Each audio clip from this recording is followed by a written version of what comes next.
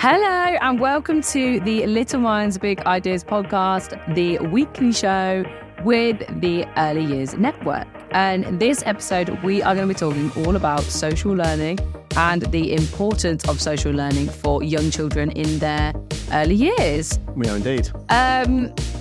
So yeah, shall we dive straight in? Shall I guide us through this one? Go on.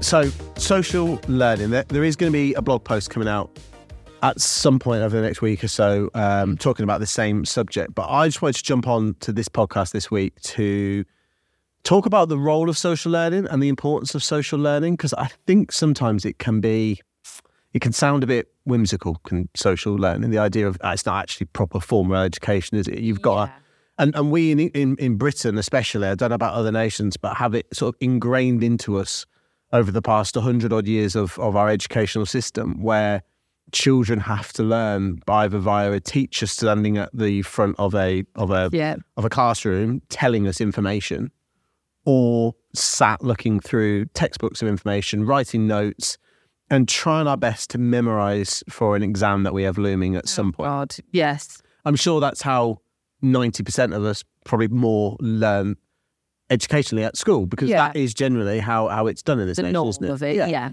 And unfortunately, that has crept its way down from secondary schools into primary schools, and even there is notes of it in early years. We have our next steps that we measure children by. We have this curriculum that's almost handed down to us. It's labelled as statutory, or it's not in some cases, with the 7 areas of learning. And children's ability, even in early years, is measured. They don't do exams, no, but they have progress reports and they have checks. Yeah. And there are things they're measured against.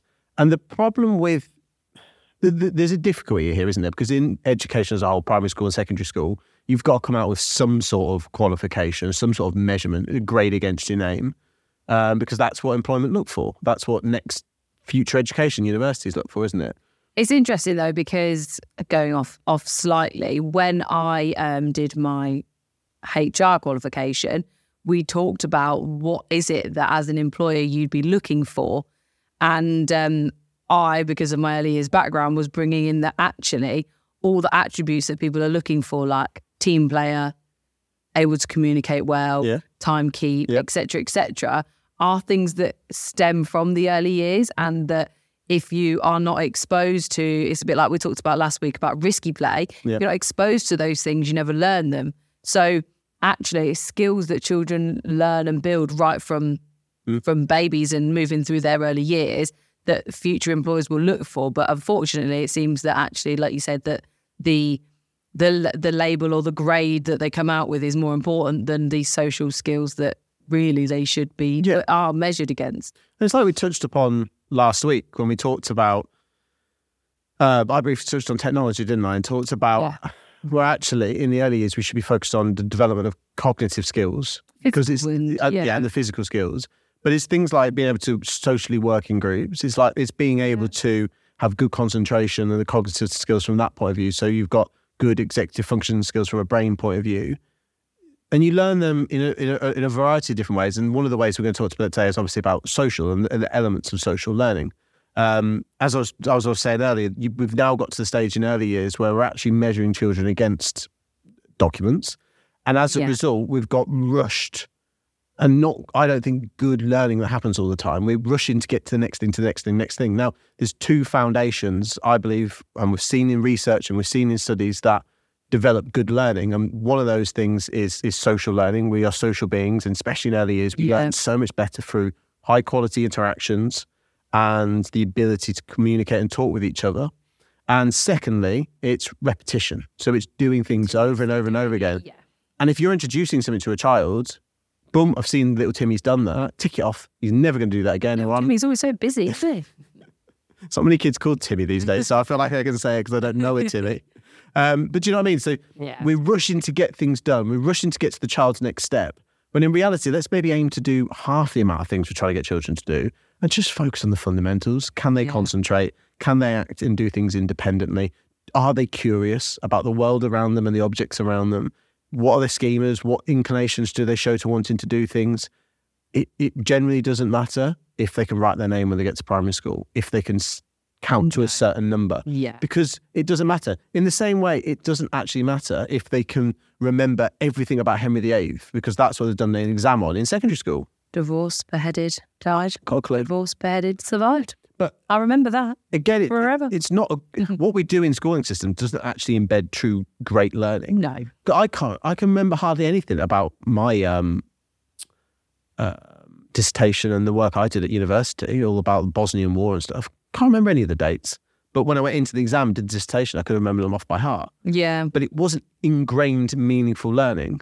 In the same way, actually, that's what we need to be aiming for in the early years, because they only get one shot in those first 5 years. So we have to embed principles of knowledge in terms of social learning, social beings. And like we touched upon, cognitive skills, they're the things that matter. Yeah. They'll learn the numbers and bits and pieces like that later on. I do think that is something that we get fixated on.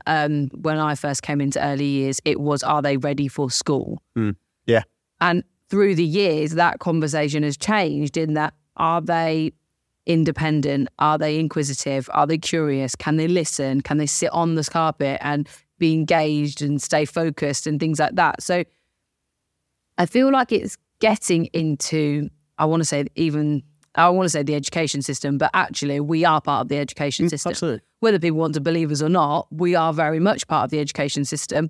But into primary schools, I'll say that actually those reception teachers are pushing for the right things that they want to see, rather than, can they write their name? Can they count to 10? Yeah. Can they name all these shapes? It's actually, are they good at making friends? Are they confident to talk to other people? Are they, like, say, independent? Those are the things that actually children should be leaving their early years settings with, those skills. And I say to a lot of the preschool educators that I know, is that I would rather a child have the confidence to come up and talk to me when I enter the room and show me what they're doing and be excited to share that experience with me, than be ready for school because they can write their name and count to 10. Yeah, absolutely. That's the children I want us to produce to go to school. And the thing is, it's a bigger scale picture. This, I'm not actually here today to talk about the landscape of education, but it's a bigger scale picture than just the fault of the teachers, because even in secondary schools, teachers are given this massive syllabus that I don't think you even have time to cover within an academic year. No. But they've got to cover it all, and the only way to cover it all, unfortunately, is to ram it down the throat of the students and saying you've got to do page 1 to 12 today, and then 12 to... And it's just continuous, it's monotonous. And I actually saw a video on, it might be Instagram or TikTok, from a astrophysicist called Neil deGrasse Tyson, and he's quite famous within the field. And he was, funny enough, talking about when children leave for the summer, there's the American thing, isn't it, when they're walking down the hall and they throw their bags of papers in the air and go, woohoo! Where, summer's out, school's out for summer, blah, blah, blah. Why are we in a scenario where children are actively celebrating not learning for ended of learning? How sad is that? Wouldn't it be? Imagine how different the world would be if kids were actually being marched out of school crying because they weren't going to get the opportunity to learn again for 6 weeks. It's so sad that learning is seen as a really negative thing, a really shit thing in the eyes of children. I mean, we are kind of shifting in the early years now, because the statutory guidance, the Ofsted guidance, is saying that they don't want to see paperwork after paperwork on children's development. They don't need to see anything written. And there's the argument for and against for that. But it does feel like we're making some progress in that. I remember when I first started, each child had a book. Yeah. And you had to write down 2 things a week on that child and what they were doing. 2 things a week. Yeah. It's a lot. Yeah. That is a lot of things in a busy preschool when you've got 20 key kids. That's ridiculous and then you think, hang on, I've not spent any time with the children because I'm trying to write all the things down. So I think we're getting in the right direction, but I still don't think that the interactions with the children is seen as a priority. No. So... Or the why, but it's so important. Let's get stuck into today's actual topic. We've gone a bit of a... Yeah. But no, I think that conversation prefaced it well in terms of what is the best form of children to learn and what is the best form for brain development in terms of education. There is a time and a place for children to have to demonstrate cognitive skills in terms of being able to concentrate and focus and all those things. And unfortunately, the way our schooling and education system is set up, you have to demonstrate your intelligence, and the most effective way and the easiest way to do that is through an exam and sitting an exam, because it's less timely, less costly, and it's simple to do. You just have to have a hall and each student gets some paper. Exactly. And that carries through then in terms of all of education. So if we're talking about effective ways, it goes all the way back now to the early 1900s with Albert Bandura, Lev Vygotsky, Bronfenbrenner, people like that, where they hit on the idea that human beings, specifically we're going to be talking about children, learn best in social environments. Yes, they do. There's been tons of work done in terms of people and children specifically learning communication and language skills. They often tie communication and language skills to this concept of the social brain. We understand that with loads of literature, loads of research on that.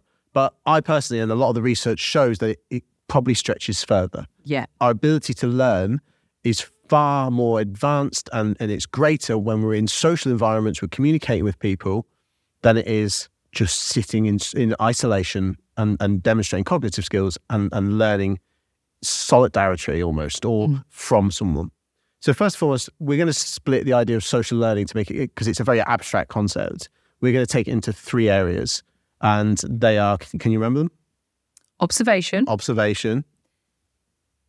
No, the second one's gone. I always want to say intimidation, but it's not intimidation. No. It's observation, it's imitating, and it's interaction. Yeah. So they're the 3 areas. Imitation, it got me. And observation and imitation, not intimidation, imitation, they are very closely linked, because they're very similar process. And the similar process in terms of, if you were going to learn from me in terms of observation, it's a one-way flow of information. You're observing me, so the information is coming from me and me only. Imitation is one way, but it has an action on your end. Yeah. Because you're watching me again, the information's going one way and then you're trying it. Whereas with interactive social learning, it's a two-way flow thing, because we're talking. So as much as it seems like I'm giving you information, we're having a conversation, so too is information coming back to me. Yeah. So there is more dialogue, and again, as we're going to get onto, the brain lights up way more through that. So if we start with observational learning, because I don't want this conversation to seem like we have learning with people and we have learning from people, and this sits in learning from people. I don't want it to seem like we're just slandering the concept of learning from people. It's a really, really strong thing, and Bandura's work, his social learning theory, took a lot from this in terms of the idea of role models, and us having role models in life that we watch, we look at, and we perceive the good and the bad from other people's actions. And that can be teachers, or it can be peers. You know, if you think about a busy preschool classroom, children learn from other children just as much as they learn from the teacher. Oh, yes. And that can be good and bad behaviours. Oh, yes.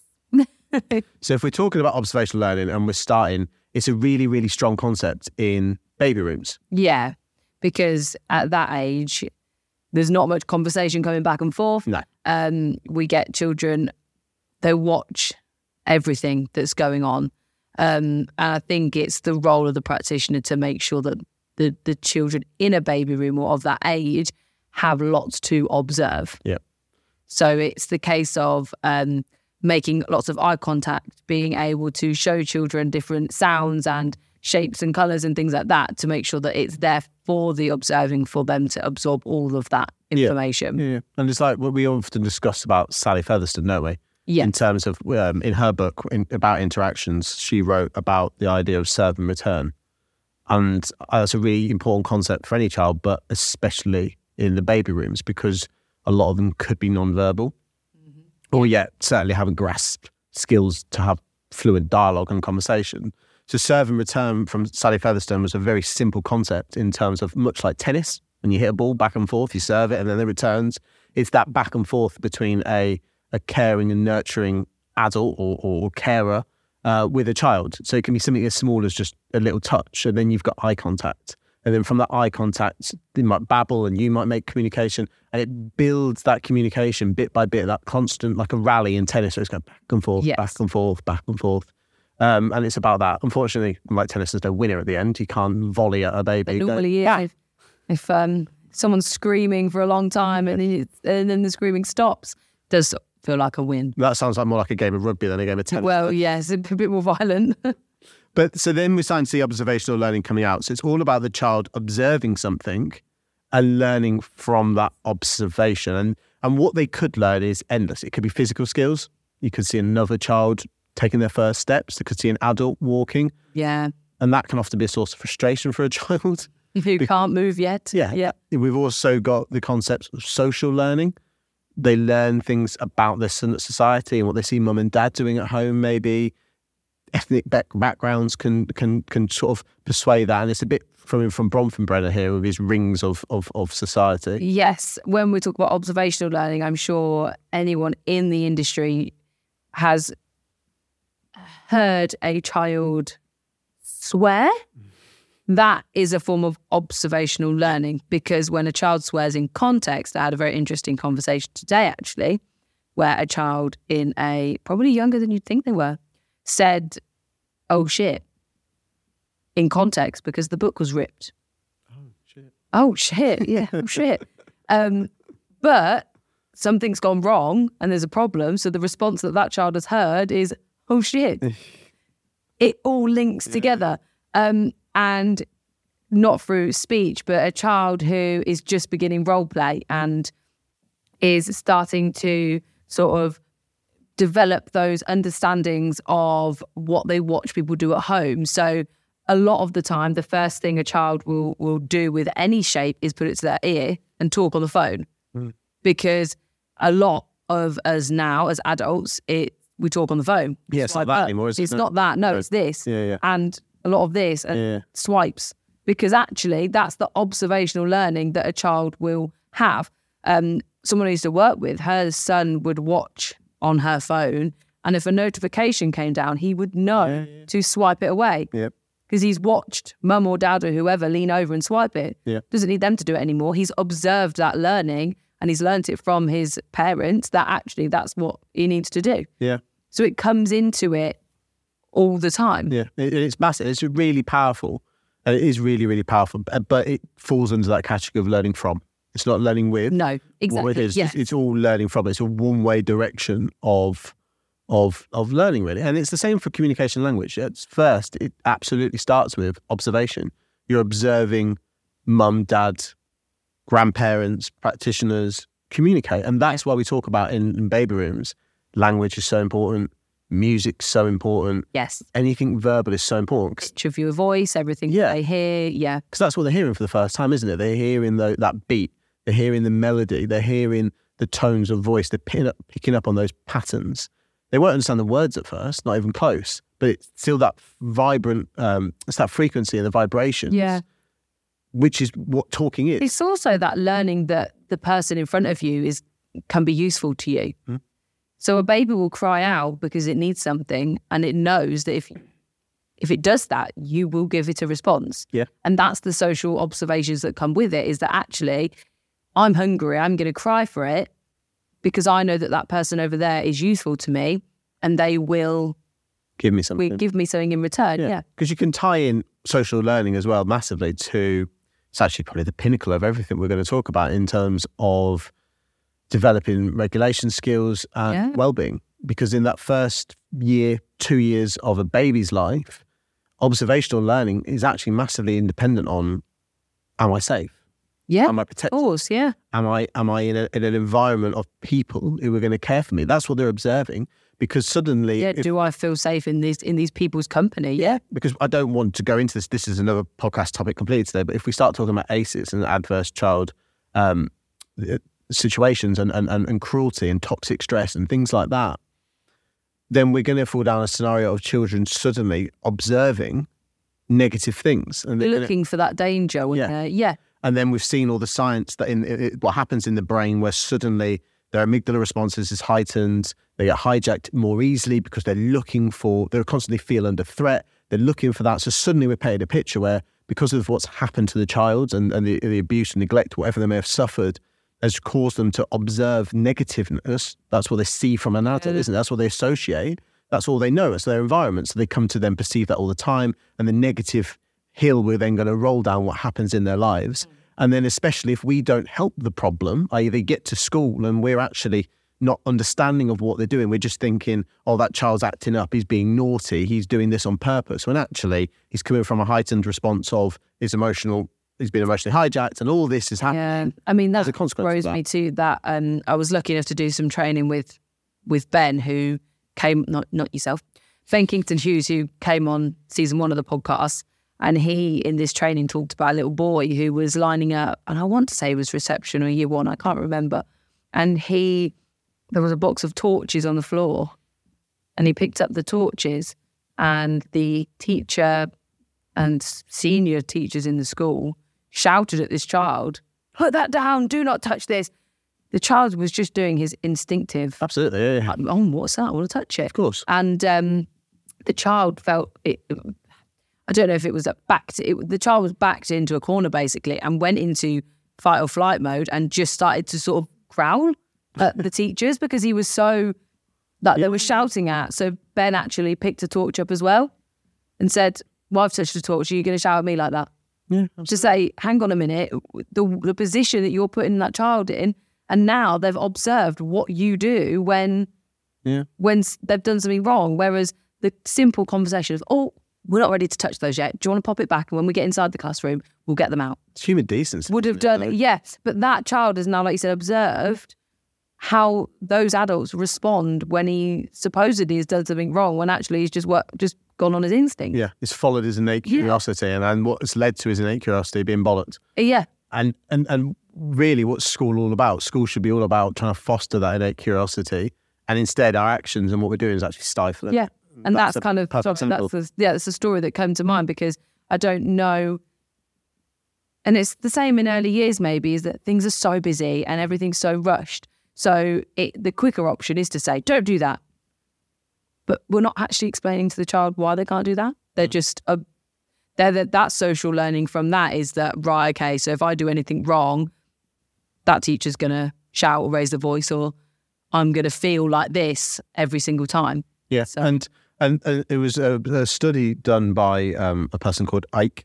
I think there's a collection. He has some colleagues as well, where they looked at brain development within the early years of children, and they did it was a big study in terms of looking at how children best learn, what their most optimal form of development was. And within some of those studies, they talked about social learning. It was looking at social learning as being the driving point for cognitive early years development. And one of the biggest parts of that was, we're going to talk about interactions later, but one of the biggest mechanisms they pulled out of it was sensitivity and attunement. I think they called it something else, but in effect, it was attunement. Yeah. And having that attuned member of staff. And that's sort of like what you're talking about now. An attuned member of staff wouldn't have berated a child for simply following their curiosity. No. You just wouldn't do that. And that's what provides children observationally with their structure and their safety net.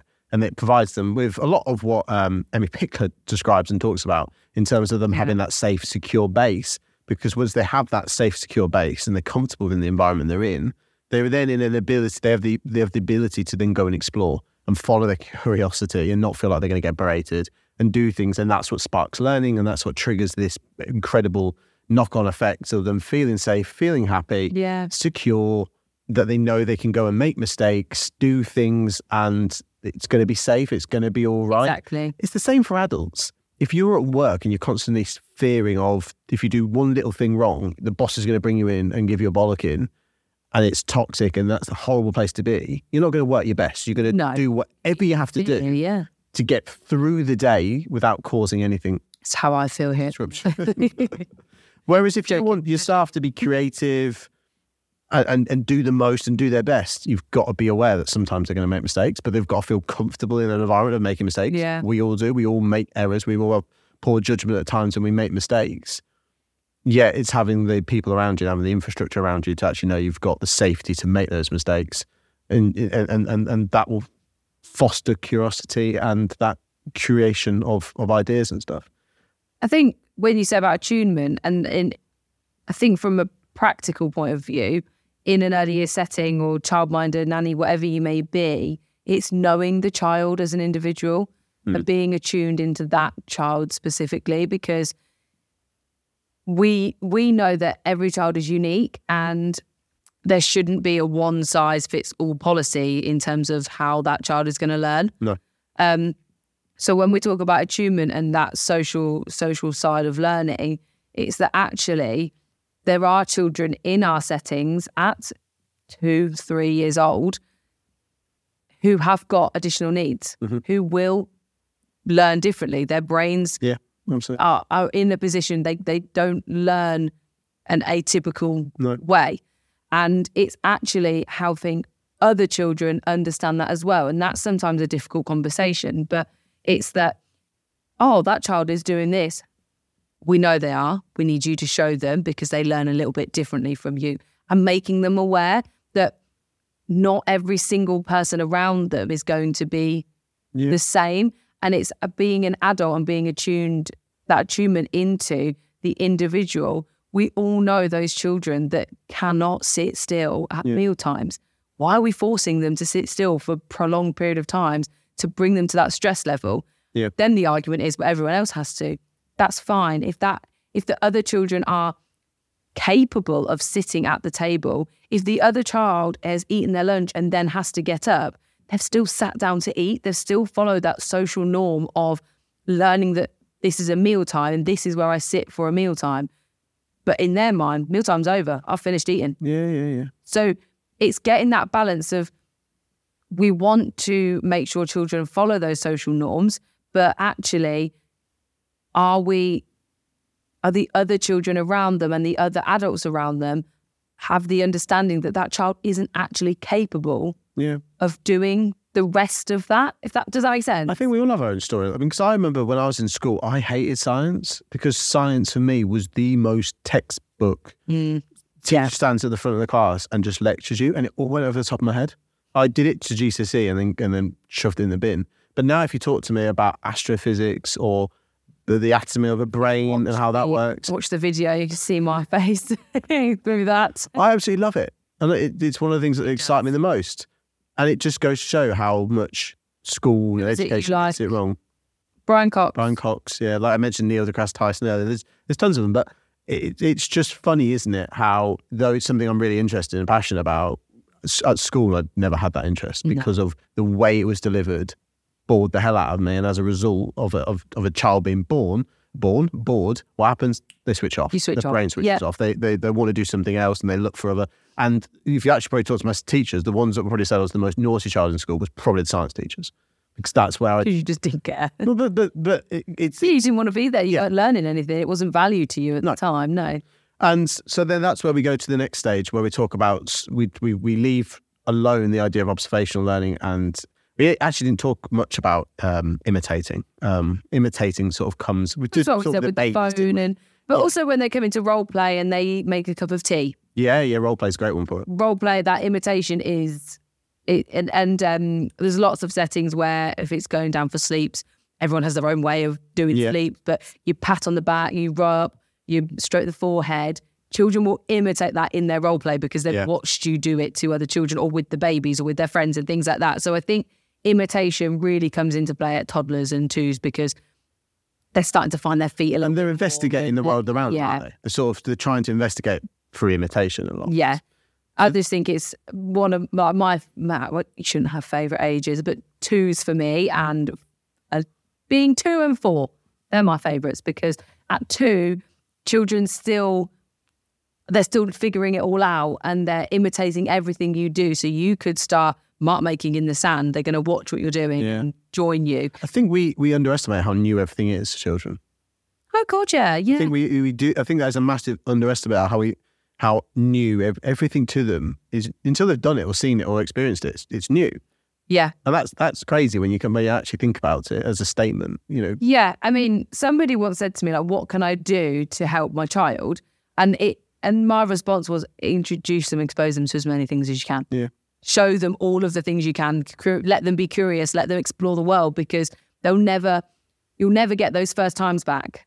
The first time a child does something is so impressionable. The first time they see something, we're getting into the festive season, that first experience of Santa and understanding, you never get that back. No, I'll share it on Monday afternoon, the video with Neil deGrasse Tyson, because one of the things he says at the end of his thing about it's sad that children leave school and are happy about it. But he also mentioned the fact that actually what we want as a society is to have people physically grow up, get smarter in terms of cognitive skills, but brain-wise, don't grow up. So you don't lose that curiosity. Yes. Because we somehow... Do you know who's coming into my mind? Cool. And we discussed Big Brother last week, and I'm really sorry. Yimran. Why?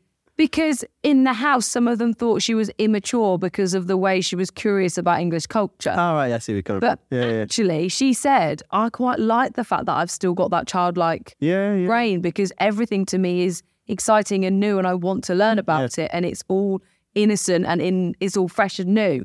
And that's kind of what has just come straight into my head, is that maybe we all kind of lose that. And when you think about the greatest human beings that have walked the planet, they are all incredibly curious. They're curious. They're very curious, and they've got incredible imaginations. Yeah. Think about like Albert Einstein.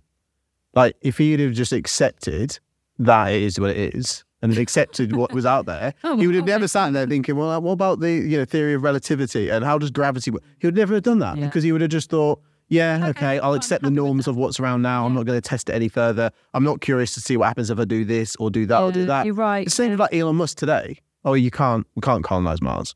Why? Why not? What happens if I build a massive rocket?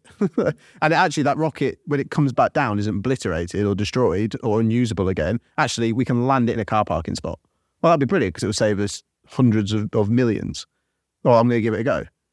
It's having that innate curiosity and want to do that, and a lot of cash. It stressed me out. But do you know what I mean? I think if we all had that sense of curiosity of what if, I'm going to try it, I'm going to do it, it'd be a better place. But it seems to get ingrained out of the majority of us through the educational process. Yeah. So to get back onto the third strand and the last strand of social learning, it's interactive learning and it's interaction. And I think for me, I think this is the pinnacle. And it's the pinnacle. That's where the study I showed you earlier of Ike or Ilya or whatever his name is, he showed that actually social learning, if you want fundamentally the best way to deliver learning, it's through interaction. It's through children communicating and talking. And that's one of the reasons why I think even in early years we don't do enough of group work and things like that. It's all group projects and things like that. But it's the expectation of when you get to work, you have the ability, by and large, depending what your job is, I guess, but most jobs will require the fundamental aspects of your job role will probably be being a team player. Yeah. Work. As I was saying before, that's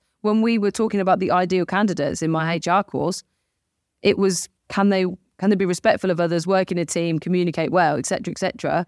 And actually, nobody teaches you that in the education system. No. But we're expected to teach children that from a young age, and then it's not followed through. No, and we're seeing now through the studies that are taking place, because for years and years and years, brain development and brain and neuroscience research was fixated on what's sort of seen as a single brain view. Yes. Whereas now we're getting to the second person sort of neuroscience approach, where we're looking at more widely at the social element to learning and saying, well, actually, is it just down to a person's ability to concentrate and restore information, retain information, or is there more at play here? Is reading the book and being told information the best way of learning?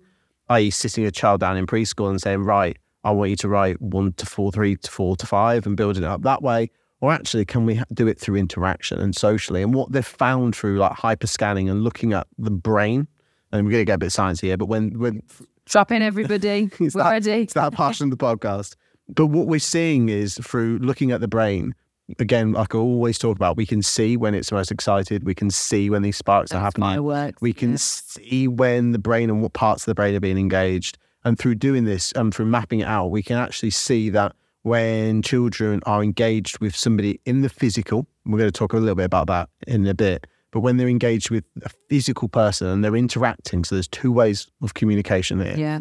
The brain is most elevated and learning takes place the most because, as we know, when the brain's active, the brain is learning best and those neurological frameworks are being developed and the neurons are firing from one to the other and information's being passed, and over repetition, time and time and time again, we're best learning it. So if the brain is most active when we're having conversations like we are now, as opposed to one of us sat with a book, if the brain is more active, learning's being better embedded. And that's not always the case, unfortunately, as you get older. If we're going to deal with some really complex form of formulas and things like that, you do have to sit in a book and read it, unfortunately. I'm sure doctors and scientists, when they learn how to do major heart surgery, it probably wouldn't be effective just to have a conversation about it. No, but you'd have to observe it. You would read. I couldn't read how to do open heart surgery from a book without observing it. And I stand by that the early years qualification is best done through being in a setting rather than both routes are fine, but I personally believe that you can't teach someone childcare from inside a classroom. But do you not also find... And that's observation learning. I've got no research about this, so I've not seen anything about it. But do you not often find if you're writing something for school, let's say when you used to write, not for exams, but when you had 10 coursework in. Yeah. Or if you're prepping for, you had a speech or something you had to do, or a training you had to put on. Do you not find sometimes talking to someone about it embeds it into your brain? Yes. Yeah. Far more than... Sometimes you can get... I personally can get really flustered with just writing things and doing things and working. Sometimes I need to come away and just talk to you about it, even if I know you're not actually going to take it in terms of... Do you know what I mean? We just have a conversation about it.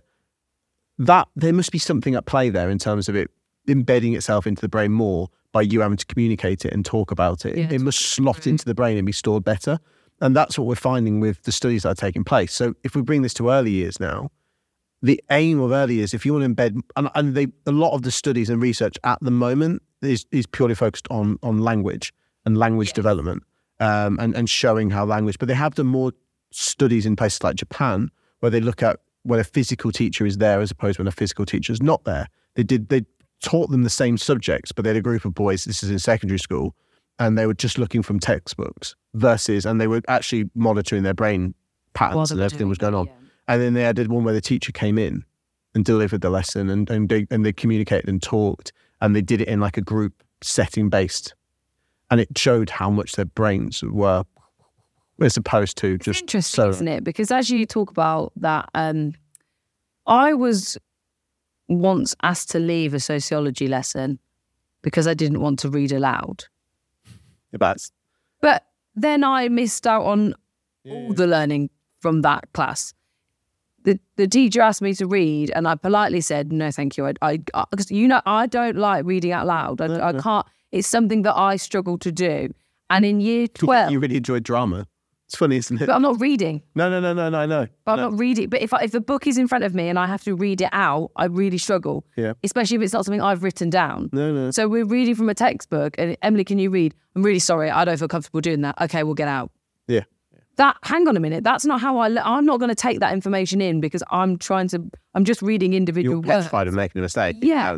And it's interesting because, like you say, when we do group learning, we supposedly learn more, but actually that's one thing in secondary school that everyone is afraid of doing. But I don't think that's not what I mean when I talk about social learning. No, but in terms of a group situation, when you bounce ideas off each other and you talk about it, that's something in secondary school that happens so little that when it happens, nobody wants to take part in it because everyone's afraid of putting their opinion out and it being wrong. Yeah.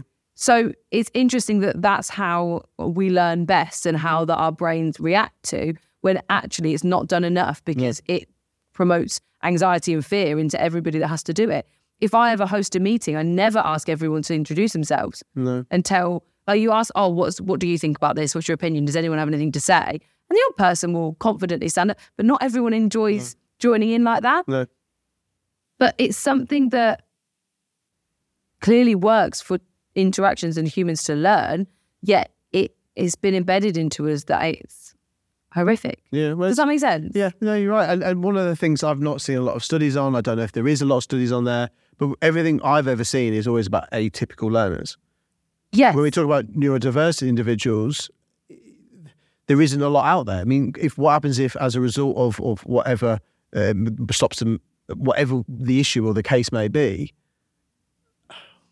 what if from that they have social anxiety? What happens if they have major social anxiety? Yeah.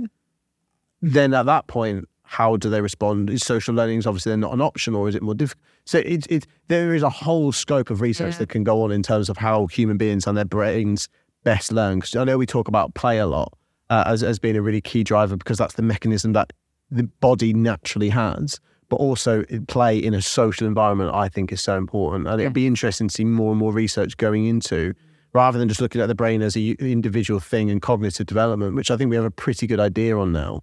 What about the social elements at play and how children learn? And I think to make this podcast a bit more for people listening in terms of how they can use it, I think one of the greatest things to start seeing more and more in early years spheres is fostering that idea of cooperation, that idea of group play and the idea of group communication, group projects. Yeah. Even pitching to children, a group of children, a problem, right? How are we going to solve this problem? How are we going to do this? Or the ball's stuck on the roof, right? What are we going to do? Just day-to-day things of problem solving, real life work, working together. Yeah. These are all skills that need in work. You know, these are all things we're doing. And I think setting children like little fundamental goals and aims and getting them into groups and project building and project working. There's a lot of ideas of Montessori coming out here and things like that, and strands of that form of education. It would just be interesting to see the effects of that. It'd be brilliant to strap like wires onto children and see how their brains best, rather than just leave them to like. Yeah. But independence plays is crucial as well. And I think what we're trying to say in this podcast is there's not one right answer. No, but there's definitely a wrong answer in terms of it being purely just right. I need you to sit down and I need you to draw this. That's an A. Well done. Right. I need you to draw this. That's a B. Well done. Congratulations. Yeah. Well done. Right. Can you trace that? Yeah. That's a C. We need to get away from that. Yeah. You know, I think when we look at that interaction, and I know we've sort of said when it's back and forth with older children and things, for me personally, if I walk into a room and I can't hear an adult talking and I can't see them observing, waiting to scaffold play, nothing that frustrates me more. Yeah. Because 90% of the time, if I walk into a preschool room, somebody has said hello to me, and I wouldn't dream of just ignoring that child and walking through because of my agenda to do other things or what I'm doing. You have to stop and you have to give that child the interaction, because that is a lasting memory of you walking through that room. If a child is with you day in, day out, and you do not interact back to them, they will stop interacting with you because that you are not giving them. It's observation again, isn't it? That we're talking again about observation. They've observed that they get ignored by adults. Then eventually, so what's the point? I'm not going to bother.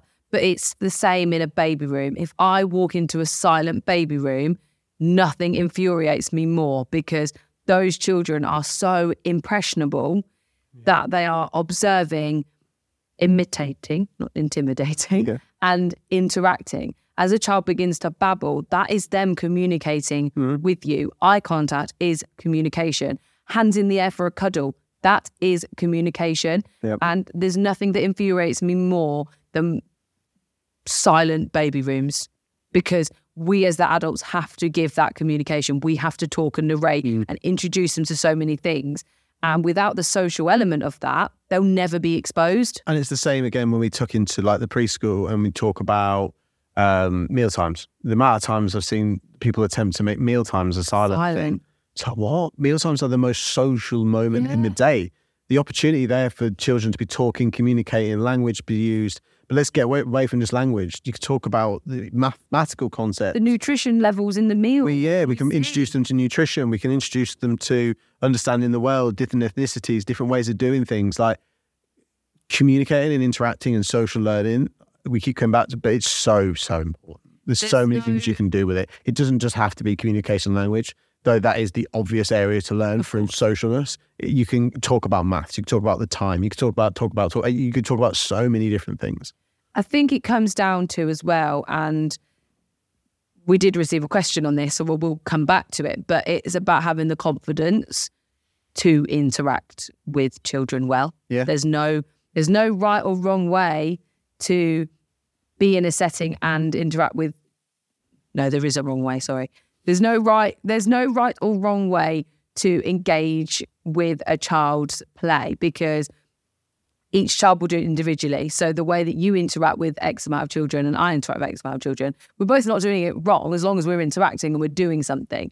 But there is a wrong way in not doing it, if that makes sense. There's a wrong way of doing it. You can overtake and take over a child's That's what I mean, though. If you're engaged with them and then they're learning with you and you're co-learning together, then the way that you might be doing the same activity that I'm doing, but we're with different groups of children, so it's going to go in different directions. Yeah, I always like to think of Lev Vygotsky when we talk about scaffolding and social interaction with children, because it's an idea of you introduce them to things that are just slightly out of their reach, just ever so slightly out of their remit of being able to do.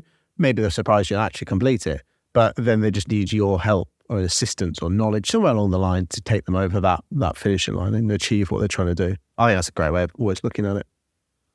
So... And then lastly, before you wrap me up and kick me out. Go on, sorry. I just wanted to finally talk about technology. and the role that technology is playing as it's sort of creeping into the world of early years more and more and more. It's taking away social. It is. And we're going to talk about a research study done by a gentleman called Kuhl, Kuhl, if you want to go check it out. So he ran a study in America where he took 9 months. He didn't take them. He didn't steal babies. They brought their own babies to do this. So he took 9-month-old babies from North America and he introduced them in 3 different ways. So all other factors stayed the same. So the amount of time they were introduced to it, blah, blah, blah, blah. Everything was kept the same. The only difference was the way they were taught Mandarin. Yeah. So Mandarin, Chinese language. And they were introduced via, so Group A had a live speaker in, someone who was native to the language to talk. Group B were introduced via visual, so visual talking on screen. And Group C were just introduced via audio. Yeah. And what that, long story short, what that research project showed us was that only signs of learning taking place happen in Group A, which was the native face-to-face interaction.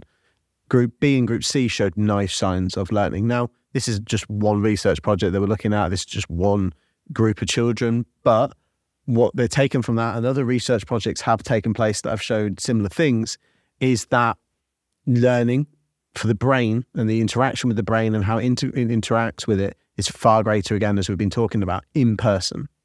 So TV and iPads and Alexas don't carry the same weight. And we sort of talked about this when we talked about music.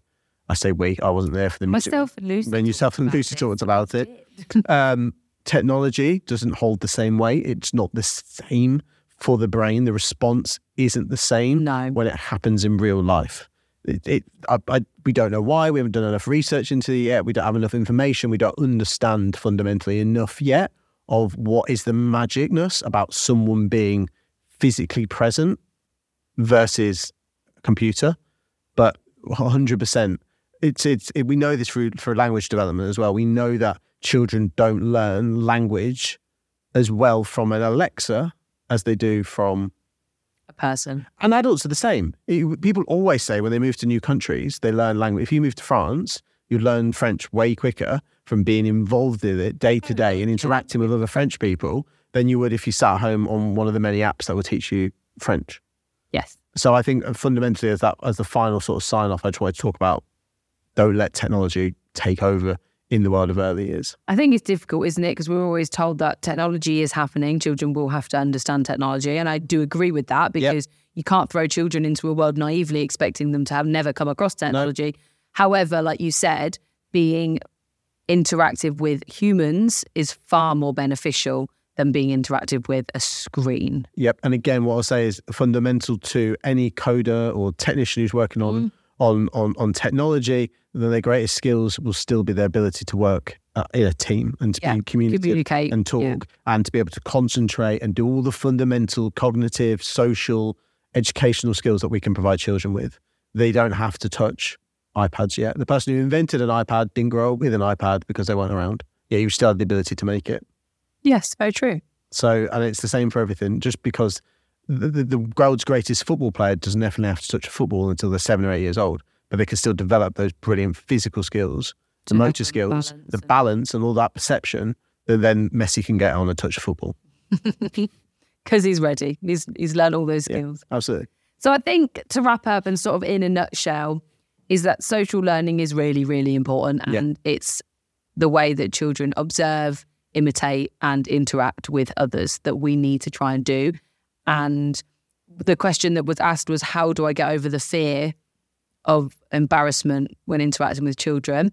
And my honest answer is, just got to do it. Yeah, like everything in life, isn't it? Yeah, you've just got to accept that this is what you do and this is the best way. The best thing you're going to do for these children is interact positively with them. So you just have to take over that. Mass of that lies upon the people around that person as well, though. Yeah. What are they doing to make them feel like that? Exactly. And what are they doing to help them not feel like that? Because if there's anyone in our team that I felt like was scared or embarrassed but wanted to interact with children in some way, disappointed in the team around them, if that is the problem. Maybe they're completely oblivious to it.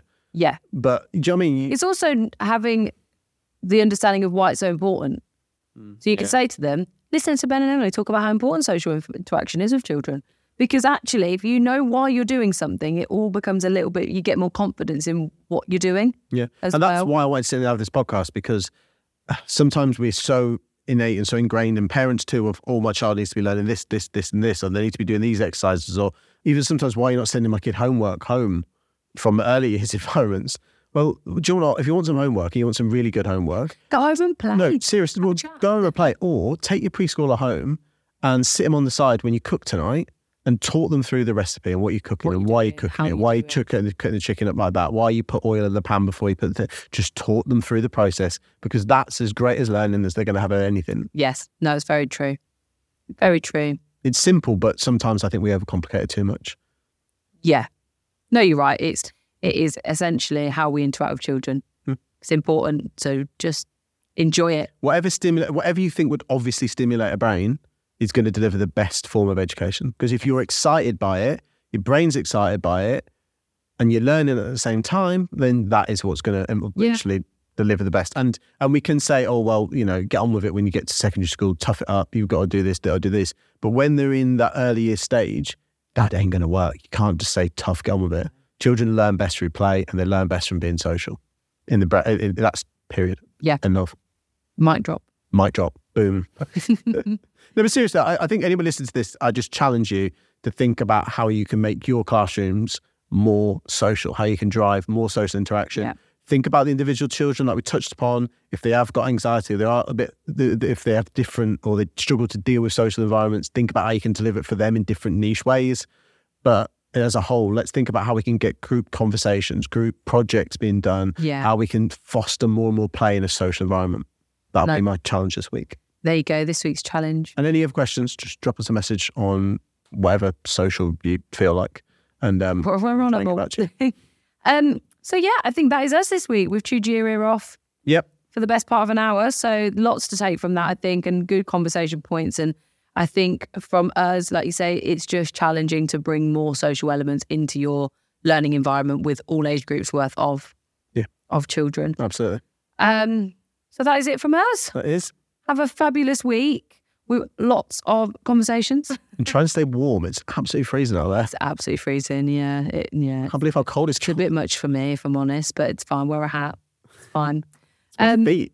Yeah, your feet do get cold. I wear like 5 layers of socks and I'll shove them into my shoes. So, message from this week. Lots of social interactions and be warm. Yep. Stay warm. Absolutely. So yeah, that's it from us. I hope you enjoyed this episode, and we will see you next week for the weekly episode. Thank you again. See you later, everyone. Bye. Bye.